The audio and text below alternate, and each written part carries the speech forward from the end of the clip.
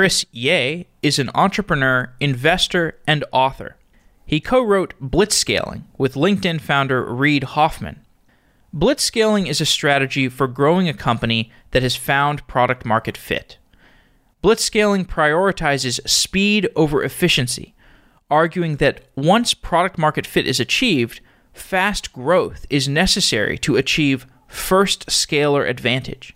When a company is the first to scale successfully within a large market, that company gains access to a wealth of market opportunities that are not available to companies which are not at scale. Examples of successful blitzscalers include Airbnb, LinkedIn, Amazon, and Facebook. In the hypergrowth phases of these companies, there were deliberate strategic trade-offs that caused the company to suffer in the short term in exchange for the chance at market dominance in the long term. Blitzscaling is a broad strategic concept which manifests differently in different companies. When Airbnb was in its early stages of growth in 2011, the company was faced with the existential threat of a European competitor called Wimdu. Wimdu offered to sell to Airbnb, but this would have required the merger of two companies with distinctly different cultures. Instead, Airbnb chose to raise more money and rapidly expand into Europe. In contrast to this approach, Google's rapid path to becoming a dominant information service involved acquisitions that we now see as key Google products, including Android, Google Maps, and Google Earth. Through numerous examples in recent business history, blitzscaling explores the fundamental trade-off between speed and efficiency, usually biasing speed as the preferable element. But blitzscaling does not work for every company. In the food delivery sector, many companies which tried to blitzscale ended up going out of business because they had lowered their prices too much in order to try to earn customer loyalty.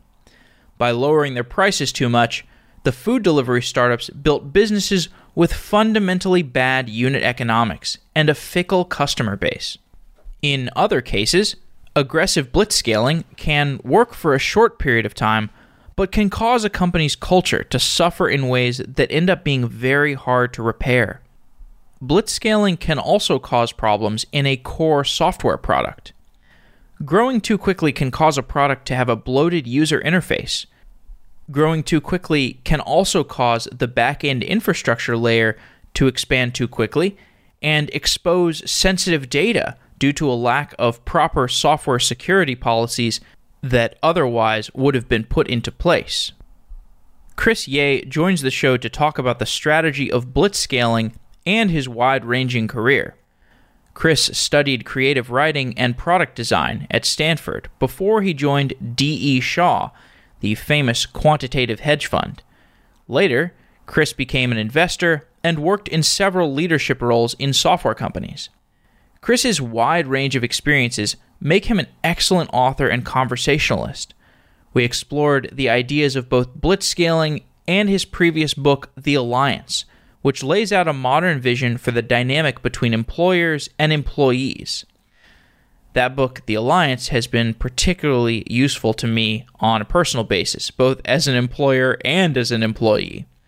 We also talked about investing, Dungeons and Dragons, and podcasting. Before we get to today's episode, I want to mention we're having a hackathon. You can find out about it by going to softwareengineeringdaily.com/hackathon. The hackathon is for my new company, Find Collabs, which is a place to find collaborators and build projects. The in-person hackathon is this Saturday, April 6th at App Academy in San Francisco. You can find all those details at softwareengineeringdaily.com/hackathon. We're going to hang out, build some projects, have some food, and it's going to be a lot of fun. I would love to see you there, but if you can't make it, you can still enter the hackathon remotely. It's a remote hackathon, and the entire hackathon ends on the 15th of April, so you've still got a few weeks to create your projects, find some collaborators, build some cool stuff. It doesn't have to just be a software product. You can build anything. You can write music, create art, create animations, whatever kind of project you're looking for collaborators for. Find Collabs is a place where you can meet people and build those projects together. One project that has been gaining significant steam lately is Software Daily, which is a project to create a more social experience for Software Engineering Daily. You can find out about that by going to softwaredaily.com and see our progress. You can also go to the Find Collabs Software Daily collab and see how the collaboration is working. I want to thank David Cedrich and the Altology team for leading that effort on Software Daily. And with that said, let's get on to today's episode.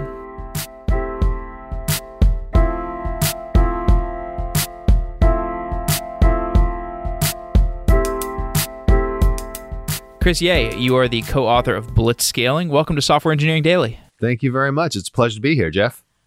Blitzscaling is a book about growing a company, and it emphasizes the trade-off between speed and efficiency. Why are speed and efficiency often at odds?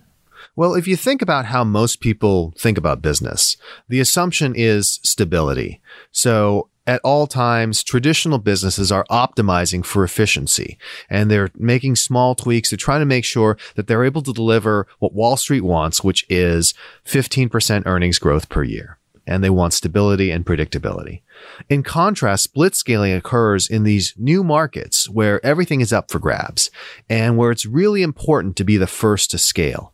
And under those circumstances, the kinds of techniques that have been developed to deliver steady 15% growth break down completely. And so blitzscaling is all about what happens when you're going to emphasize speed over efficiency as you grow. Give a success and failure example of companies that have tried to blitzscale. Absolutely. So some of the classic blitzscaling companies that we talk about in our book are companies like Airbnb, which have grown extremely rapidly from humble beginnings into world-changing companies.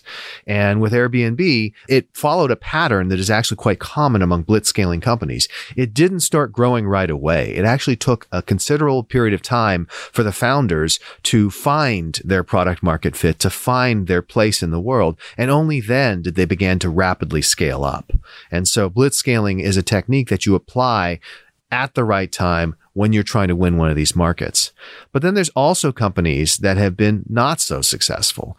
And we have many of them in the history of Silicon Valley. One of the most famous ones that we talk about in the book is Webvan, the online grocery delivery service, which came out in the dot-com bubble and ultimately in the bust.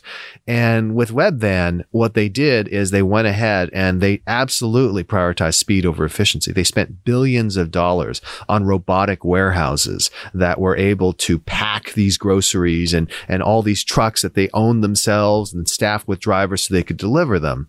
But ultimately, the main issue was that market wasn't necessarily blitzscalable. Being the first to get people to order online groceries didn't mean that you were the choice that they're always going to use. It didn't confer a long-term advantage.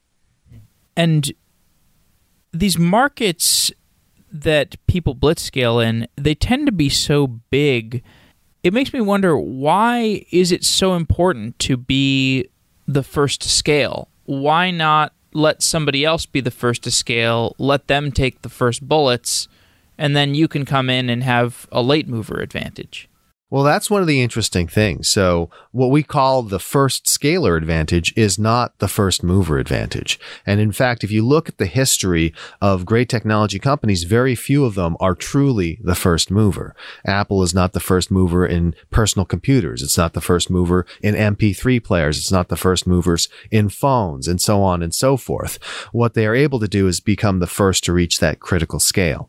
And in fact, what we argue is that the reason critical scale matters is because of factors like network effects, where if you are a winner take most or winner take all market, the first to scale achieves lasting, enduring market leadership. And you can see that with companies like eBay, where it is a two-sided auction marketplace. And eBay very quickly became the leader in scale and fended off challenges from some of the most powerful companies in the world.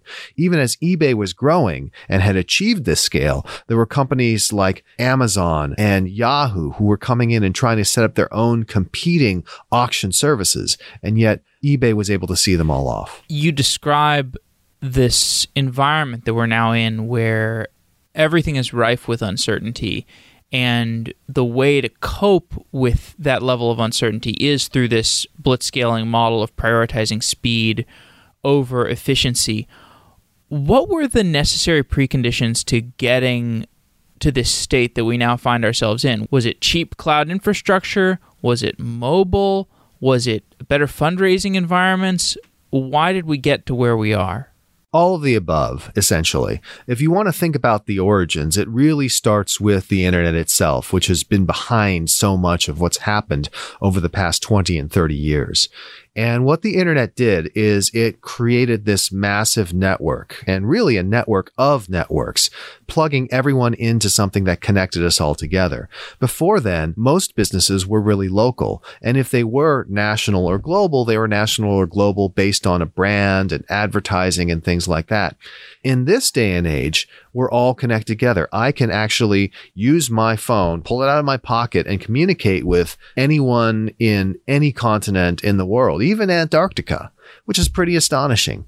And because everyone is connected together into this network, there are more and more of these network effects. And the different effects that you mentioned just increase that. So when you talk about the reduction in cost in cloud computing and cloud computing infrastructure, that means there are more competitors. That means it's easier for people to get started. It's easier to scale, which means it's important to scale even faster. On the mobile side, the fact that people are now intimately connected to these networks and are basically using that as the first and last resort when it comes to entertainment, when it comes to shopping, that again increases the value of those markets and also increases the pace of adoption, which again makes speed even more important. Blitzscaling affects the marketing, the engineering, the recruiting, the fundraising, the sales process. It affects everything in an organization if you consciously say, I am blitzscaling.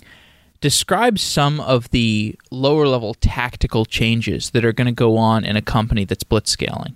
Well, one of the main areas that we focus on in the book, and it's because it's something that we care about, we talk about it before in our previous book, The Alliance, is the people management element of things. And the people management element of blitzscaling is really difficult for people to grasp if they're used to traditional best practices around how you actually manage. And one of the counterintuitive principles of blitzscaling that we lay out there is what we call tolerate bad management. Now that sounds kind of crazy. Nobody ever says, I want there to be bad management. And we do want to emphasize, we said bad management in quotes, and that does not mean criminal management.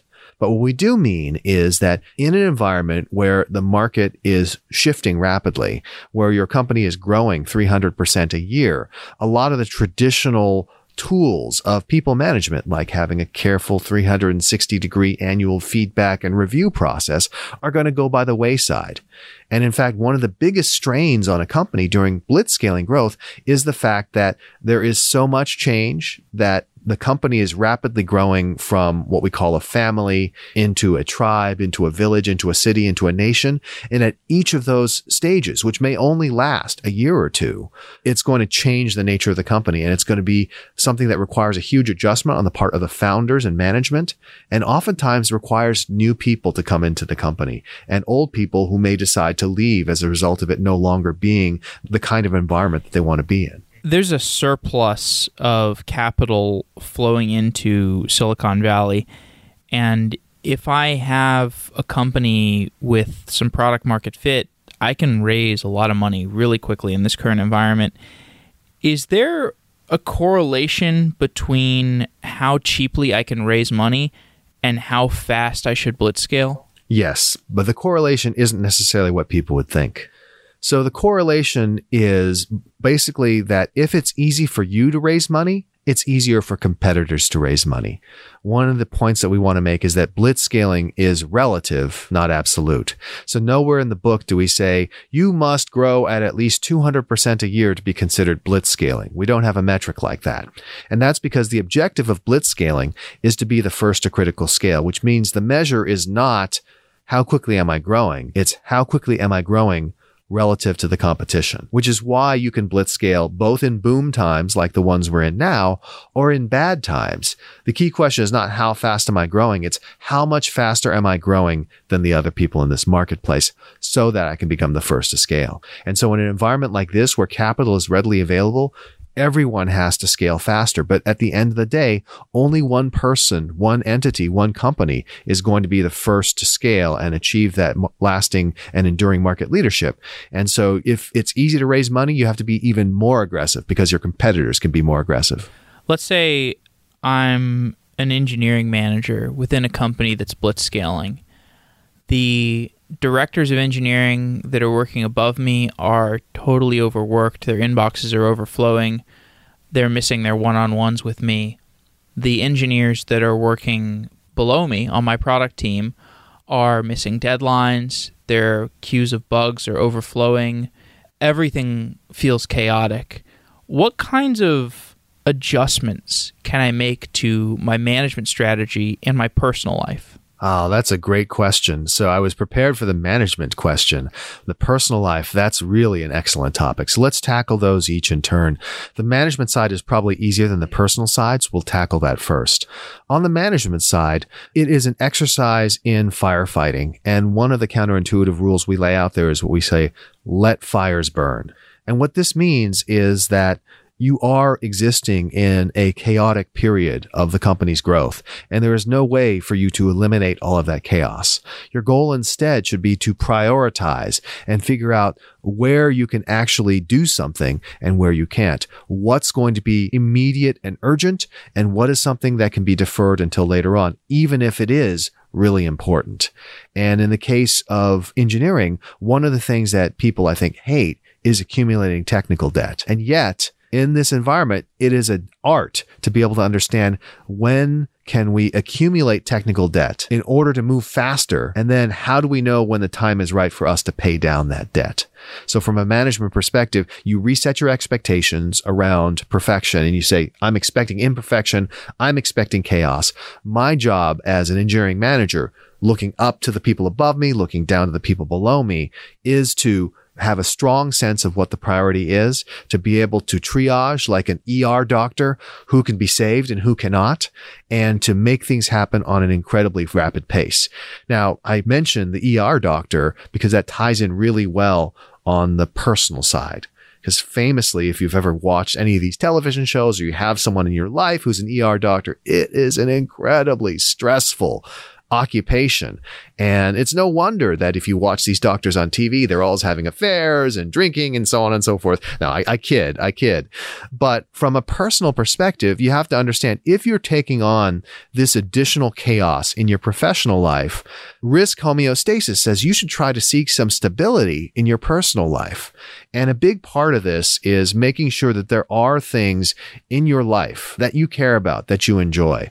And of course, it can be difficult at times when you have this giant stack of bugs that you've got to get to, when you've got this giant stack of priorities, when there's never enough time to do things. But you still have to find time for those activities that actually make you happy, right? You're going to need some time for that, whether it is for your family, whether it is time with your friends, or even a hobby. And I'm not going to say, yes, you're going to be able to have this great work-life balance. The nature of blitzscaling is it tends to be unbalanced. You're trying to outrun someone. Usually it's difficult to out-sprint someone while you're relaxing. So you are going to be a little unbalanced there. But make sure that you find a few core things that you prioritize and triage and have at least a few things that provide that stability to offset that incredible chaos that you're dealing with. You take somebody like Jack Dorsey. I don't know if you know, he's been going on a podcast tour lately. Have you seen that? I haven't seen his podcast tour. Tell me more. It's actually pretty interesting. Has he gone on this podcast yet? No, not yet. We got to get him. Definitely. But he's done 5 or 6 hours of Joe Rogan and then 5 or 6 hours across several other podcasts. And he's just doing long-form podcast discussions. And he talks a lot about his life and how he manages Square and Twitter at the same time. Square and Twitter are both companies, you could argue Twitter might be beyond its blitzscaling stage. Square still feels like it's got a lot of, quote, blitzscaling mileage in it. And he talks about his life. He meditates for 2 hours a day. He gets 9 hours of sleep. It sounds like he has really programmed a level of balance that allows him to sustain working on 2 companies at the same time. To some degree, it sounds very wise, but to another degree, it's like, are the companies growing as fast as the shareholders would need them to or would like them to? How permissive would you be in a CEO's assertiveness towards work-life balance? So I think that if somebody is able to deliver results, then there should be no problem with whatever choices they make in terms of how they live their life. And I'm enormously envious of anyone who is able to sleep 9 hours a day, meditate for 2 hours a day, and run 2 publicly traded companies. It just doesn't seem possible. And you can contrast that with another Joe Rogan podcast guest, Elon Musk, who instead of talking about how he is sleeping 9 hours a day, meditating 2 hours a day, is instead telling Joe while smoking marijuana about, how he's sleeping on the floor of the assembly plant and getting by on like 4 hours of sleep a night and obsessed and never stopping working. So I find it fascinating that it's possible to do both.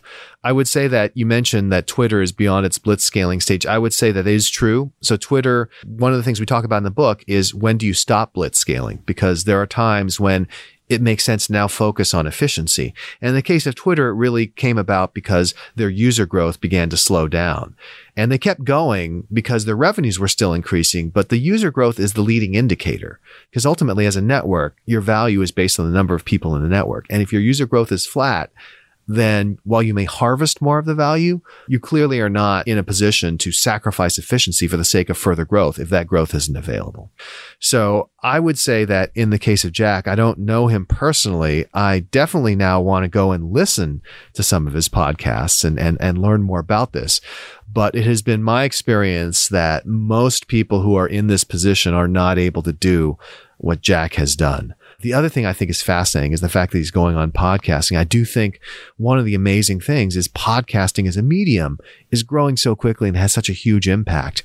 And as a leader like Jack, to go on a podcast, especially if you have a consumer facing company, you can reach so many more people with a podcast than almost any other medium, other than perhaps network television. But with a podcast, you can go long form. It's an intimate experience. People feel like they get to know you. So I feel like more leaders should be doing the kind of thing that Jack is doing, going on long form podcasts and getting the message out there. Can you blitzscale a podcast?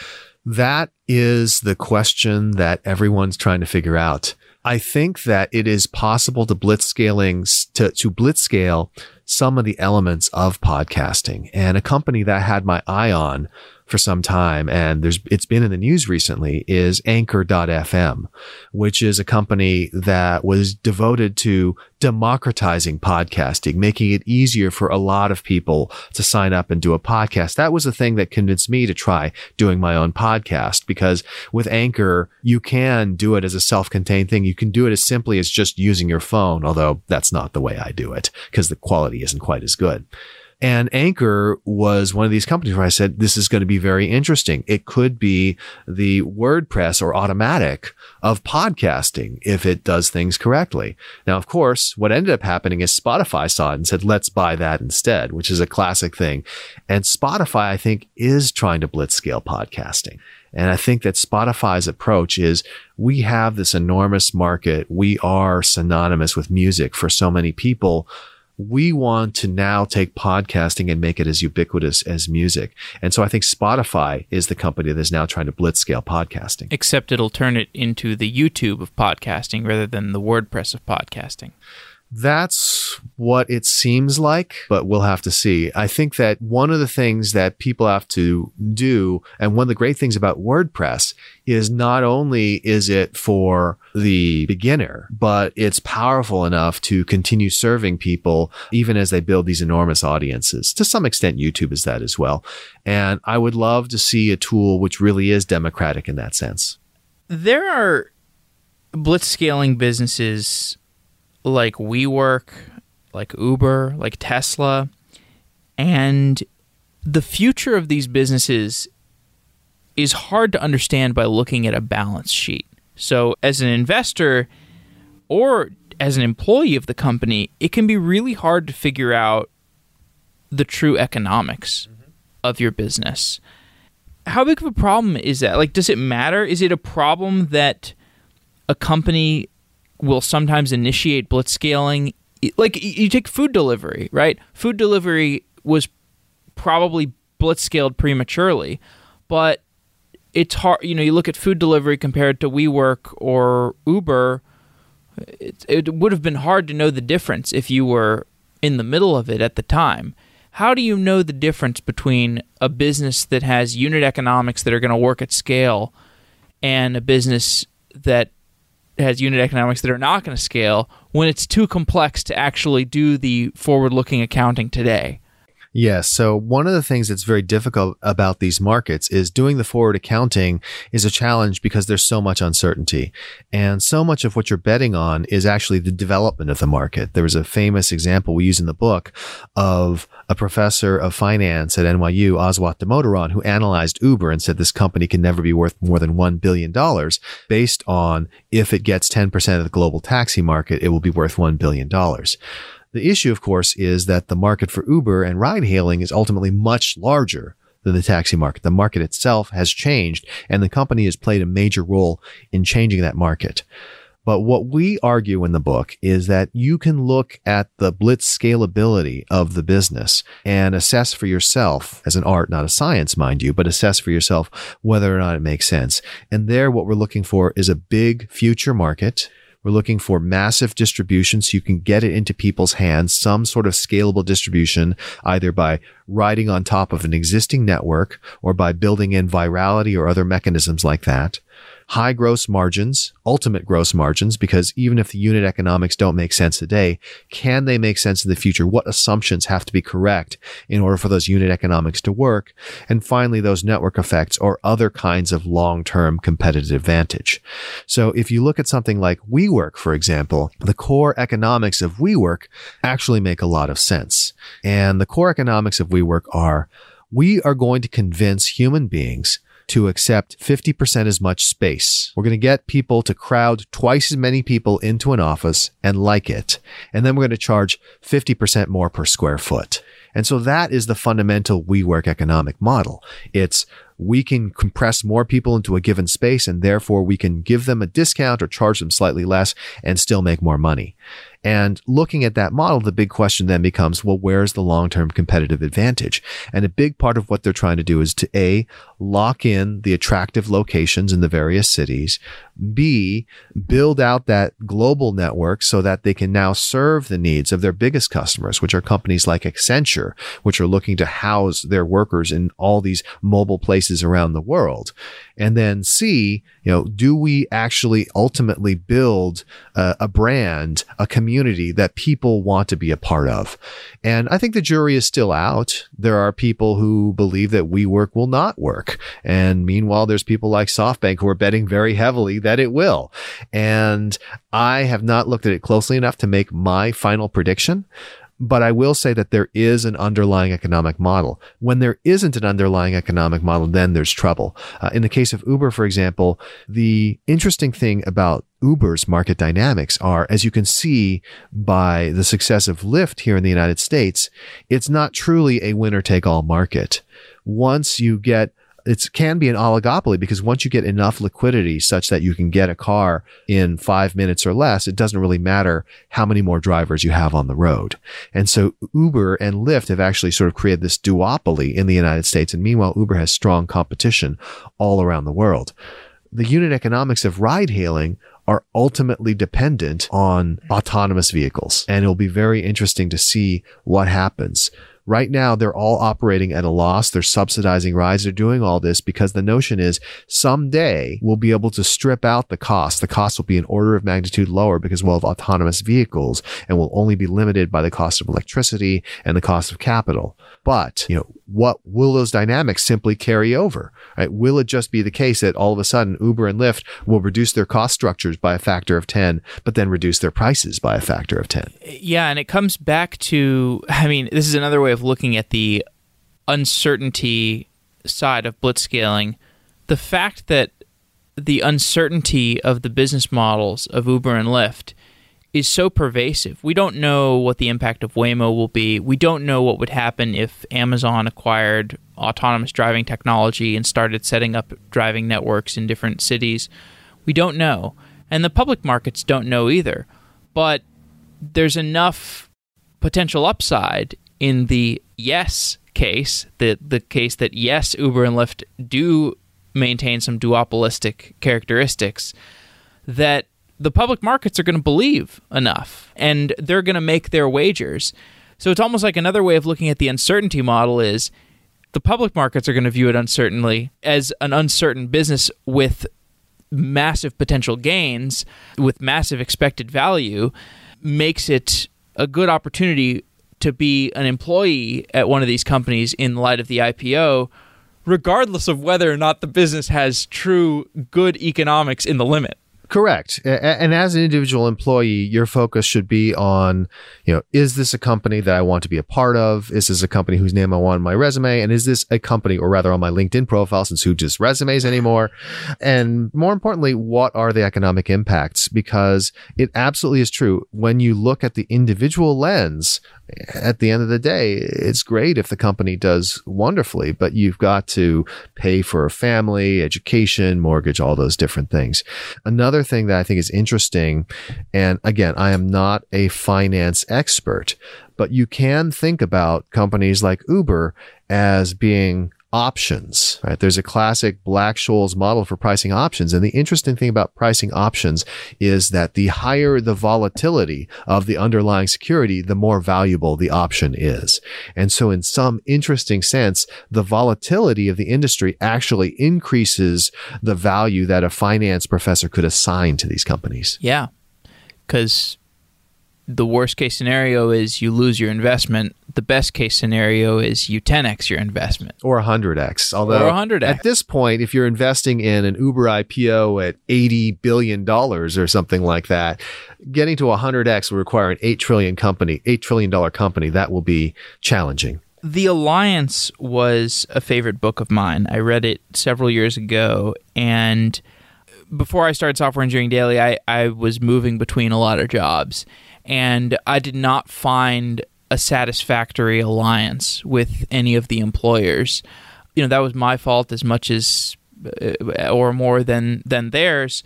If I'm running a blitzscaling company, I want entrepreneurial employees. I want entrepreneurial people in my organization, but by definition, those people are going to be fickle. If I am hiring entrepreneurial people, they probably want to start their own thing someday.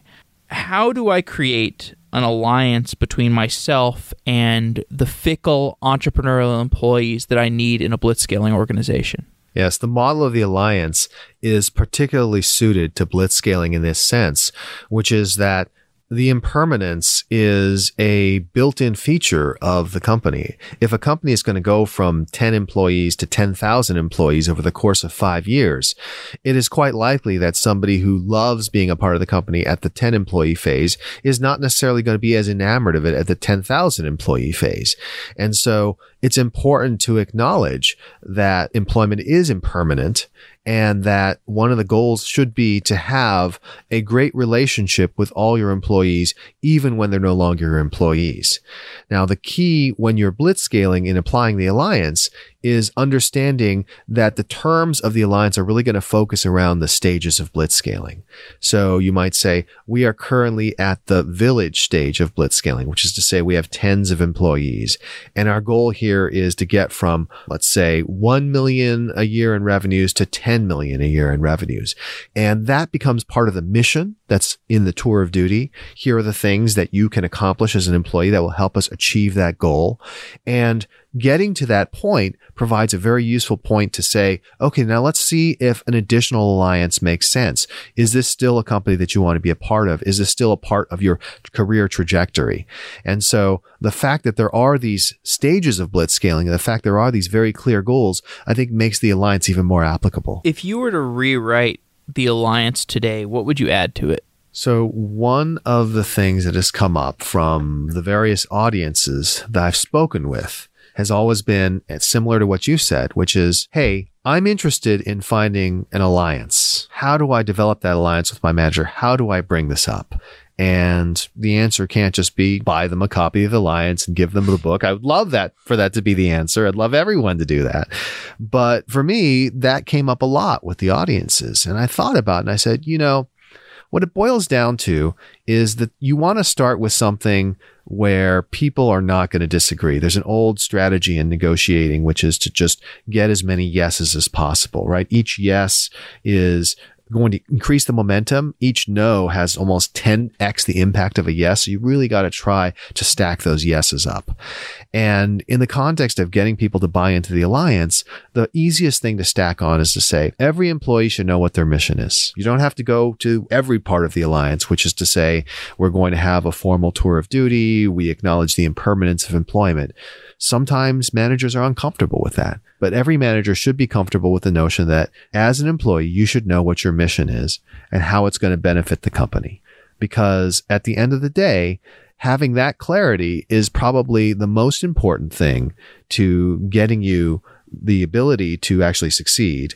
And if you are successful on the job, then that's going to lead to more opportunities and make you more employable. So start with the notion of every employee should know what mission they're on. You were at D.E. Shaw for many years. Was D.E. Shaw a blitzscaling company? So during the time that I was at D.E. Shaw, I would say that it had just come out of a blitzscaling period.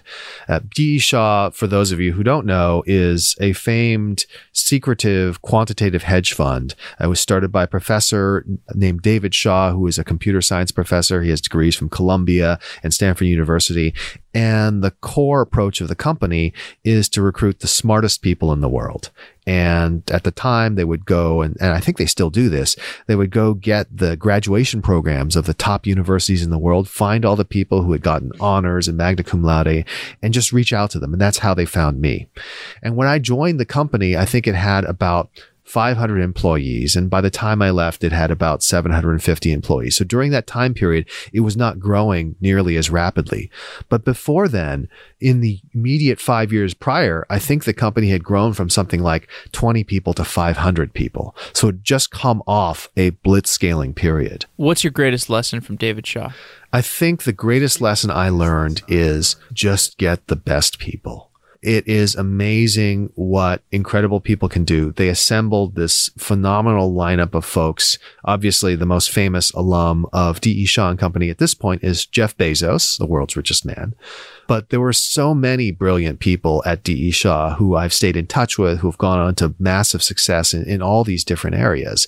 And it just reinforced for me the power of being able to gather together an amazing team of talent. Did D.E. Shaw employ the tools of the alliance? I would say that it did not at that point. I think that D.E. Shaw basically made the argument that this is a place where you get to work with the smartest people in the world, where you get to get paid a lot of money, and where if you're successful, you can get paid even more money. So it's very traditional in that Wall Street sense. I will say one of the interesting things is, even though the alliance was many years away from me, the way I departed the company was very much in keeping with the alliance. So I had worked at the company since graduating from Stanford. And one of the things I wanted to do in my career journey was to then go on to business school. This was not something I thought about when I was an undergraduate, but after getting into D.E. Shaw and working in the world of business, I said, I really want to get that broad grounding in business that an MBA can provide. And so I actually applied to Harvard Business School. And in doing so, that meant I needed to get recommendations from my managers. So I was very upfront with them and I told them, this is what I'm looking to do. Here's why I think it's going to be important to me. Can you help me? Even though, of course, I'm sure you would like me to stay at this company, are you willing to prioritize the relationship over the sort of short-term value of saying, yes, I want Chris to still be here and doing stuff for me? And to their credit, my managers did just that. They also ran it further up the ladder because there were key questions around where are people going to be located, which offices they're going to be in, what initiatives are they going to be staffed on. And I said, sure, take it all the way up the ladder to the managing directors if need be. I trust you guys. And ultimately, I did get into Harvard Business School. And once I got in, I let folks know and I said, listen, I'm going to be leaving and it's starting in the fall, but it's April now. And I'll keep working for the company as long as you guys need me to work up till the point at which I'm going to get married, go on my honeymoon and go to business school. And so as a result, I stayed on. I think effectively I gave 4 months notice to the company, which is something the company was very grateful for. And they actually in turn said, as a surprise to me, without even upfront telling me about this, at the end of my time, they said, by the way, thank you so much for everything that you've done. Thank you for how you've handled all this. And we're going to pay you a prorated bonus for this year, even though you're leaving, because we want you to stay a part of our family. So that was an example of something where I think that everyone involved did things the right way in a very honest and open way, and it worked out great for everyone. Did you meet Bezos while you were there? No, he had left about 18 months before I arrived. I had a number of friends who did know him. And after the non-poach agreement expired, they then left D.E. Shaw and went to Amazon and did quite well for themselves. So I've always wondered what would have happened if I had known Jeff, but sadly I did not. You're a literary guy. You studied creative writing in college. There's the famous Mackenzie Bezos 1-star review of Amazon, of the Everything Store, where she said, this is mostly false. Brad Stone took a lot of creative license in telling the story of Bezos.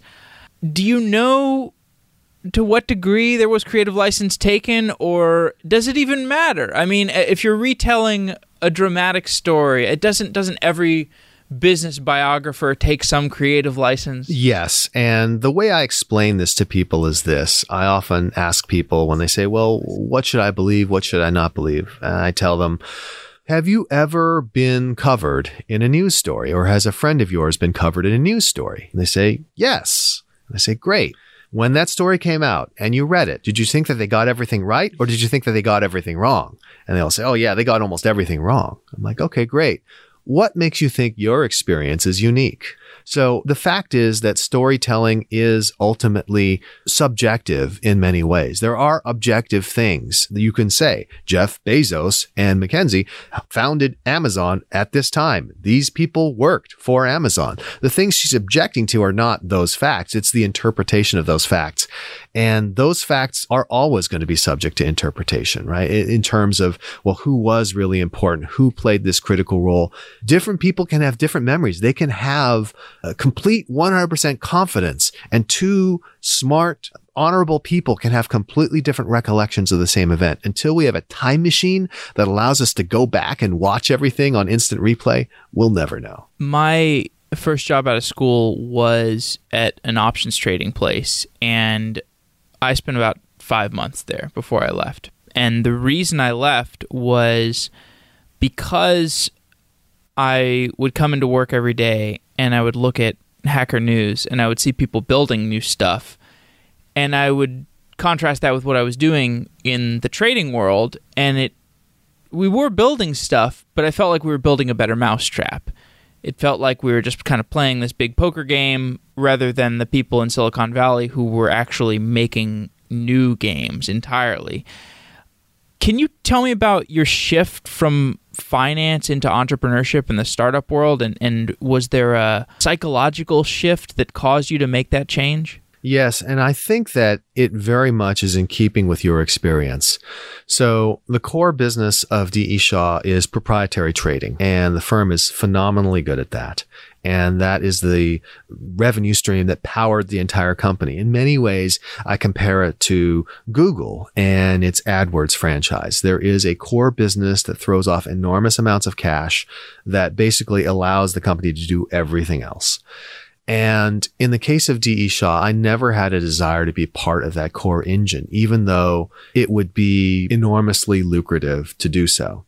And for me, it was the same thing. At the end of the day, I feel like I want to help people who are making things, not help people who are just moving numbers around. And I compare it to the river of money. I always say it's as if there's a river of money.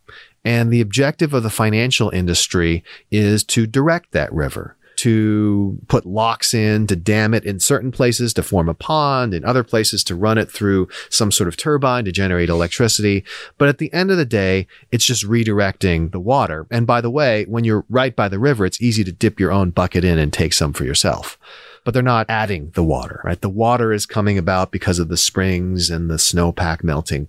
And when it comes to creating things, that's what I want to be a part of.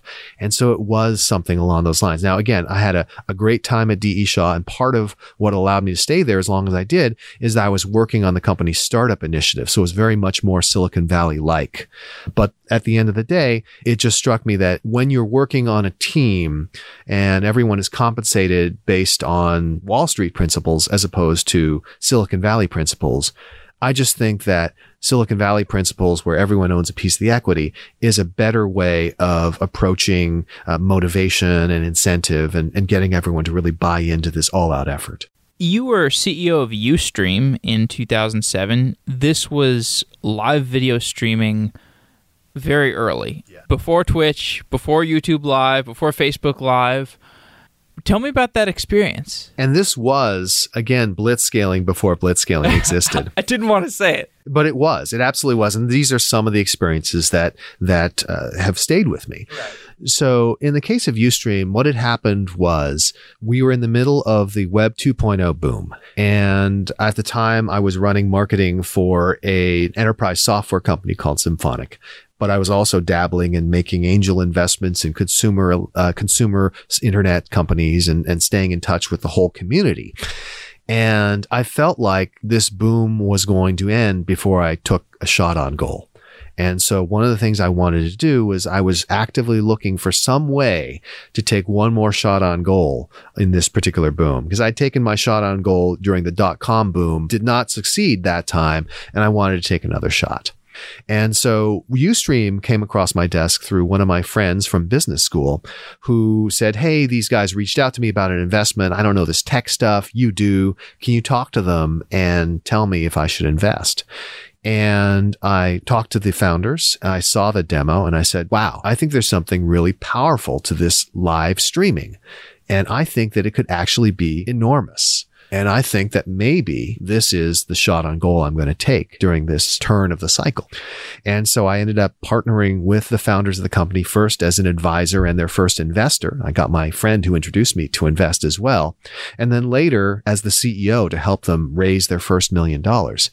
And it was very much in my mind that even though I didn't know them at the time as the principles of blitzscaling, but the principles were there. Was this going to be a huge market? My intuition was yes, absolutely. I think that live is going to be maybe not as big as recorded in terms of number of hours, but it's going to be really important in terms of engagement and value. In terms of distribution, is there a way to get this out there? I think that one of the key things that had happened at the time for a live video service is that Twitter had become popular, and Twitter was essentially the mechanism by which people who were going to broadcast live video let the world know about themselves, because it was something that was very up to the minute. Then we think about gross margins. That was the interesting one. So at the time, you could actually chart the cost of bandwidth. And knowing the online advertising market very well and knowing the cost of bandwidth, I could see this will not work right now. But thanks to Moore's Law, it will work sometime in the next 18 to 24 months.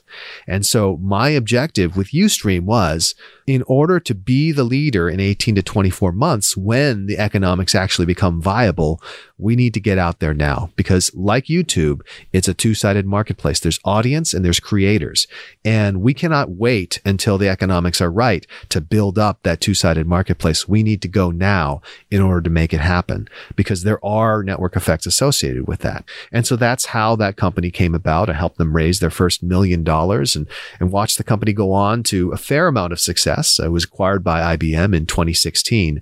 Although ultimately, one of the clever things that Twitch did was really focus on the emerging market of video game streaming, which I think is like the dominant form of video content today, which was nothing in 2007. So there were some early indications. I was very intrigued by it, but give credit to the folks at Twitch for going 100% into it. Do you think of Y Combinator as an organization that has blitzscaled? That is a really interesting question. I do think that there are elements of blitzscaling to what Y Combinator has done. Clearly, they have scaled up rapidly.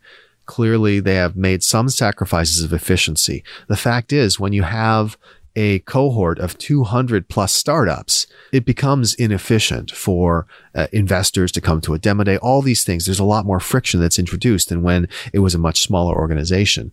But their goal is, the interesting thing about their goal is not necessarily market leadership in the classic blitzscaling sense. Their goal is impact. And I think their sense is, we can have a greater impact if we scale up, even if it's less efficient. We are having more and more of an impact. And so therefore, that's the reason why we're scaling inefficiently. So I think you could argue that they are blitzscaling, but their motivation is slightly different than a classic blitzscaling motivation. Is it possible to blitzscale a restaurant? It's possible to blitzscale a restaurant if you're going to blitzscale a chain. An individual restaurant location can never get to the kind of scale that would justify blitzscaling. But clearly, outlets like McDonald's, Starbucks, and some of these new emerging restaurants fit into the category of, yes, there is a chance to blitzscale, especially in the case of Starbucks. You're like, nobody else is in this current premium coffee category. Our goal has to be to get a store on every block. And I think that there was a famous Saturday Night Live sketch in which the Starbucks has a Starbucks inside the bathroom of the Starbucks to make sure that you never are far enough from a Starbucks.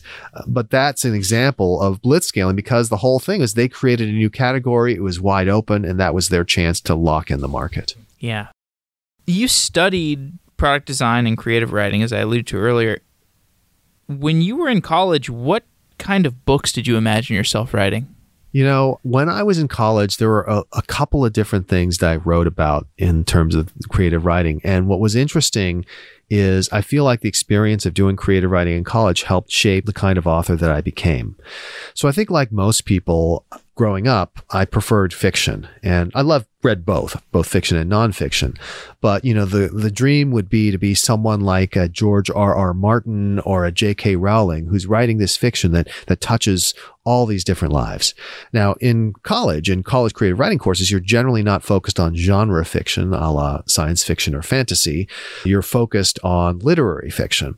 And what I found was, though I could write literary fiction, the process was very challenging for me. There was a lot of friction. It was a struggle. But I actually ended up taking a couple of courses where I was writing more nonfiction, and that flowed far more easily. And one of my principles in life is to say, well, look, you know, there are certain things I'm just going to naturally be better at than others. I should, if possible, look at the things that I'm naturally good at and see how those intersect with what the world wants, and then focus on those things rather than things where I'm struggling.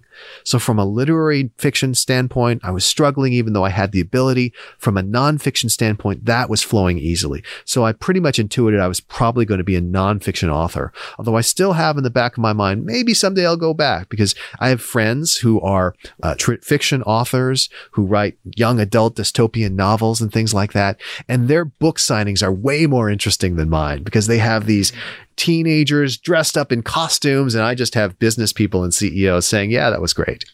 Did you get into the world of kind of mid-late 90s postmodern fiction, like the David Foster Wallaces and the Jonathan Franzens and other kind of people who are exploring, I guess the people who came before that, like Pynchon? Yeah. Did you get into that world? I did. As a matter of fact, one of my favorite classes, my favorite writing classes at Stanford, was taught by the late, great Gil Sorrentino, and it focused on experimental fiction. So we studied folks like Pynchon, we studied folks like Italo Calvino, who wrote some famous books like Imaginary Cities. And one of the things it really taught me, this core lesson that I have continued to apply and share with others, is that constraint breeds creativity. And that was something we saw in product design, and it was something we saw in this experimental fiction. In experimental fiction, you might do something like, how can I write a story without ever using the letter E? Or it might be, here are a set of pictures that I've clipped out of magazines. I threw them randomly on the ground. They're now in a particular order. I need to tell a story that goes from point A to point B to point C, and so on and so forth.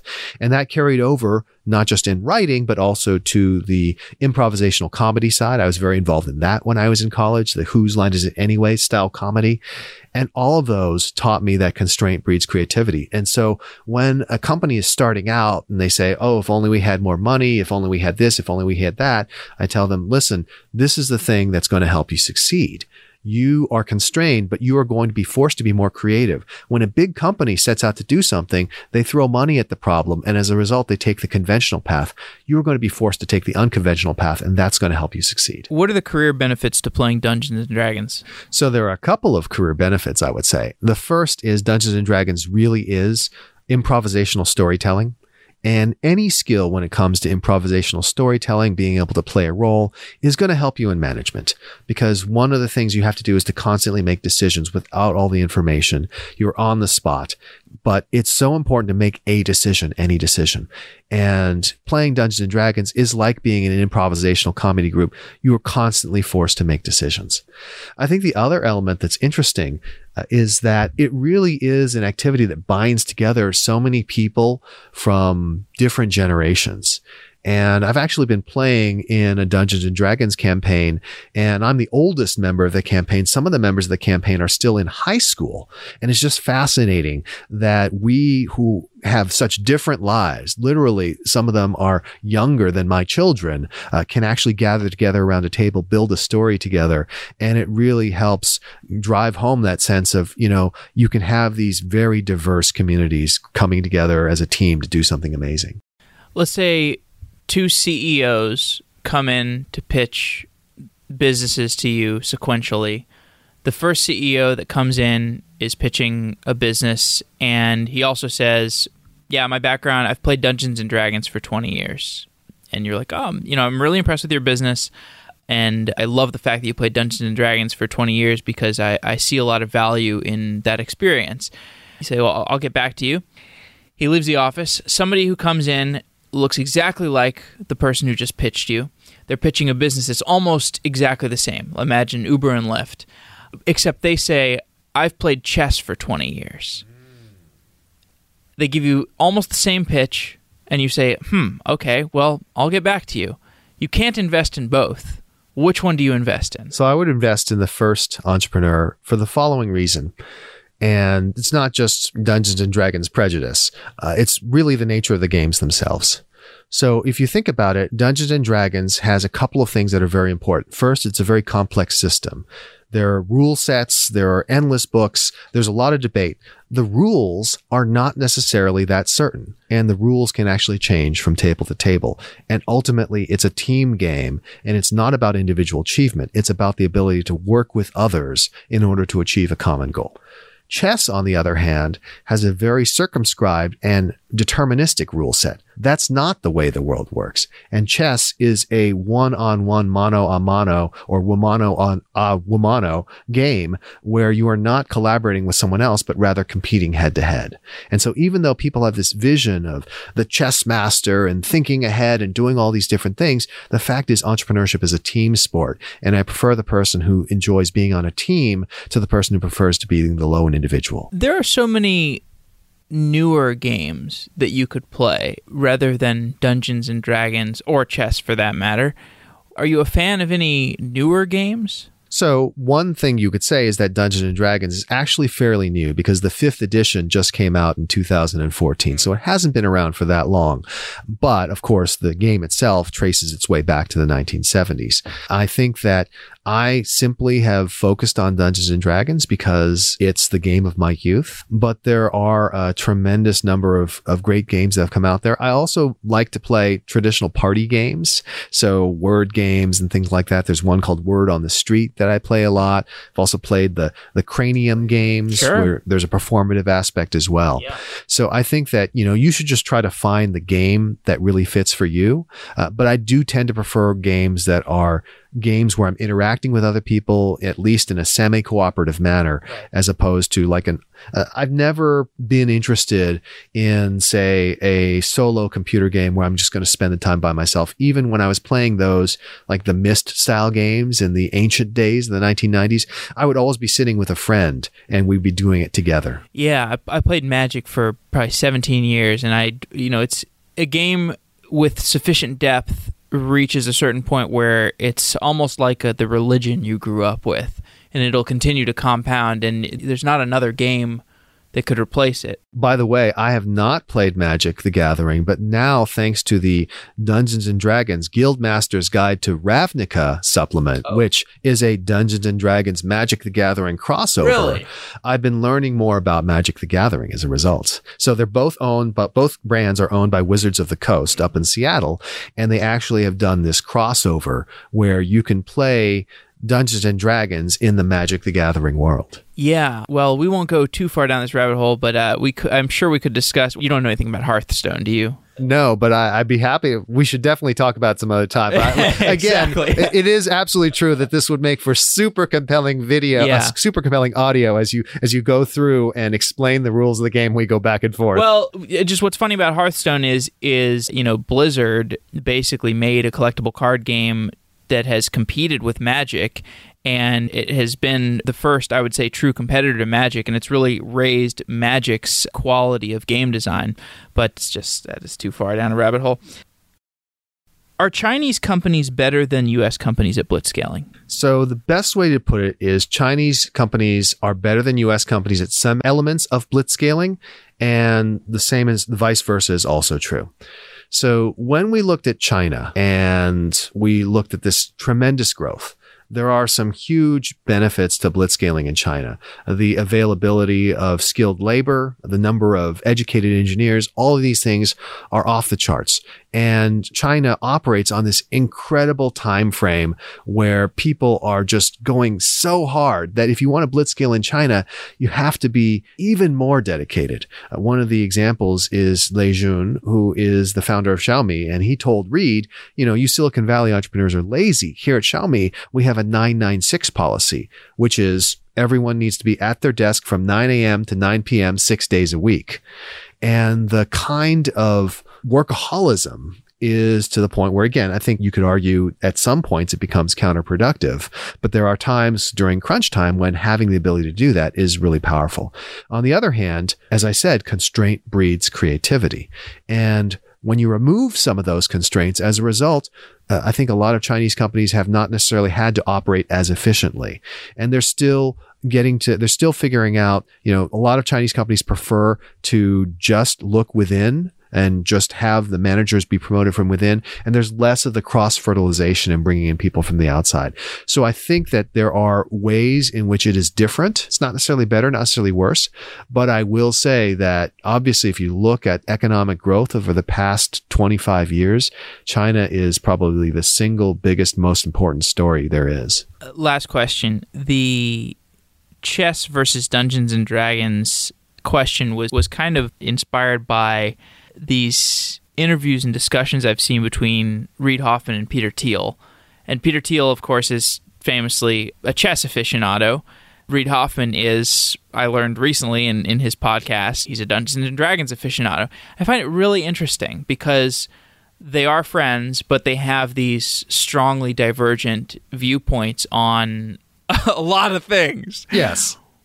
What could Peter Thiel and Reid Hoffman learn from each other? Well, Reed has told me the story of how they were introduced, which is hilarious because they were both at Stanford. And the way they were introduced is they said, well, there's this guy. He's totally the opposite of you in every way, but you're both really smart. I think you guys should meet.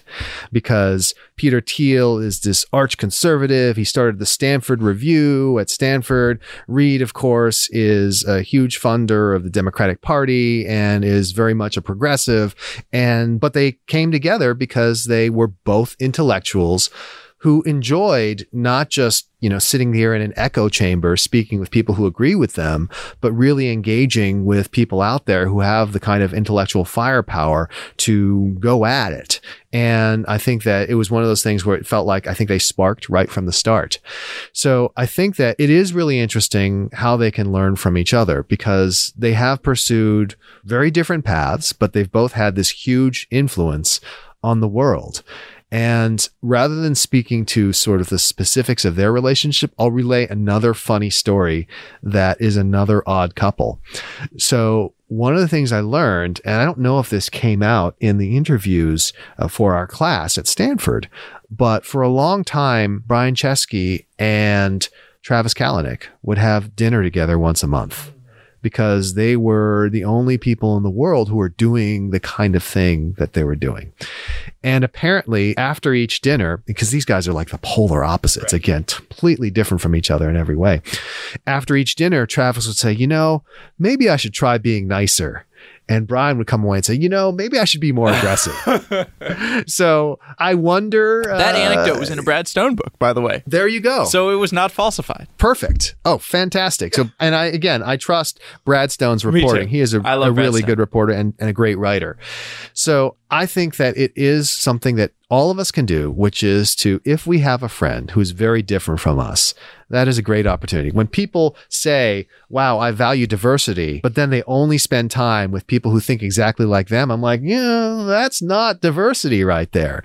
In order to truly value diversity, you have to spend time with people that think differently than you. Obviously, they're people you need to respect. They're people you need to like. Like, I don't advocate, hey, let me go. There's a guy, an amazing fellow, an African-American musician who goes and meets Klan members. And just by speaking with them, often gets them to leave the Klan. I'm like, wow, that's amazing, first of all. But that's not what I'm going to recommend for everyone to do. That seems just a little dangerous. But do seek out people who think differently, because that kind of diversity is going to help sharpen your thinking. Chris Yeh, thanks for coming on the show. It's been really fun talking. A huge pleasure, Jeff. This is something that I really enjoyed and would love to do again. Wow.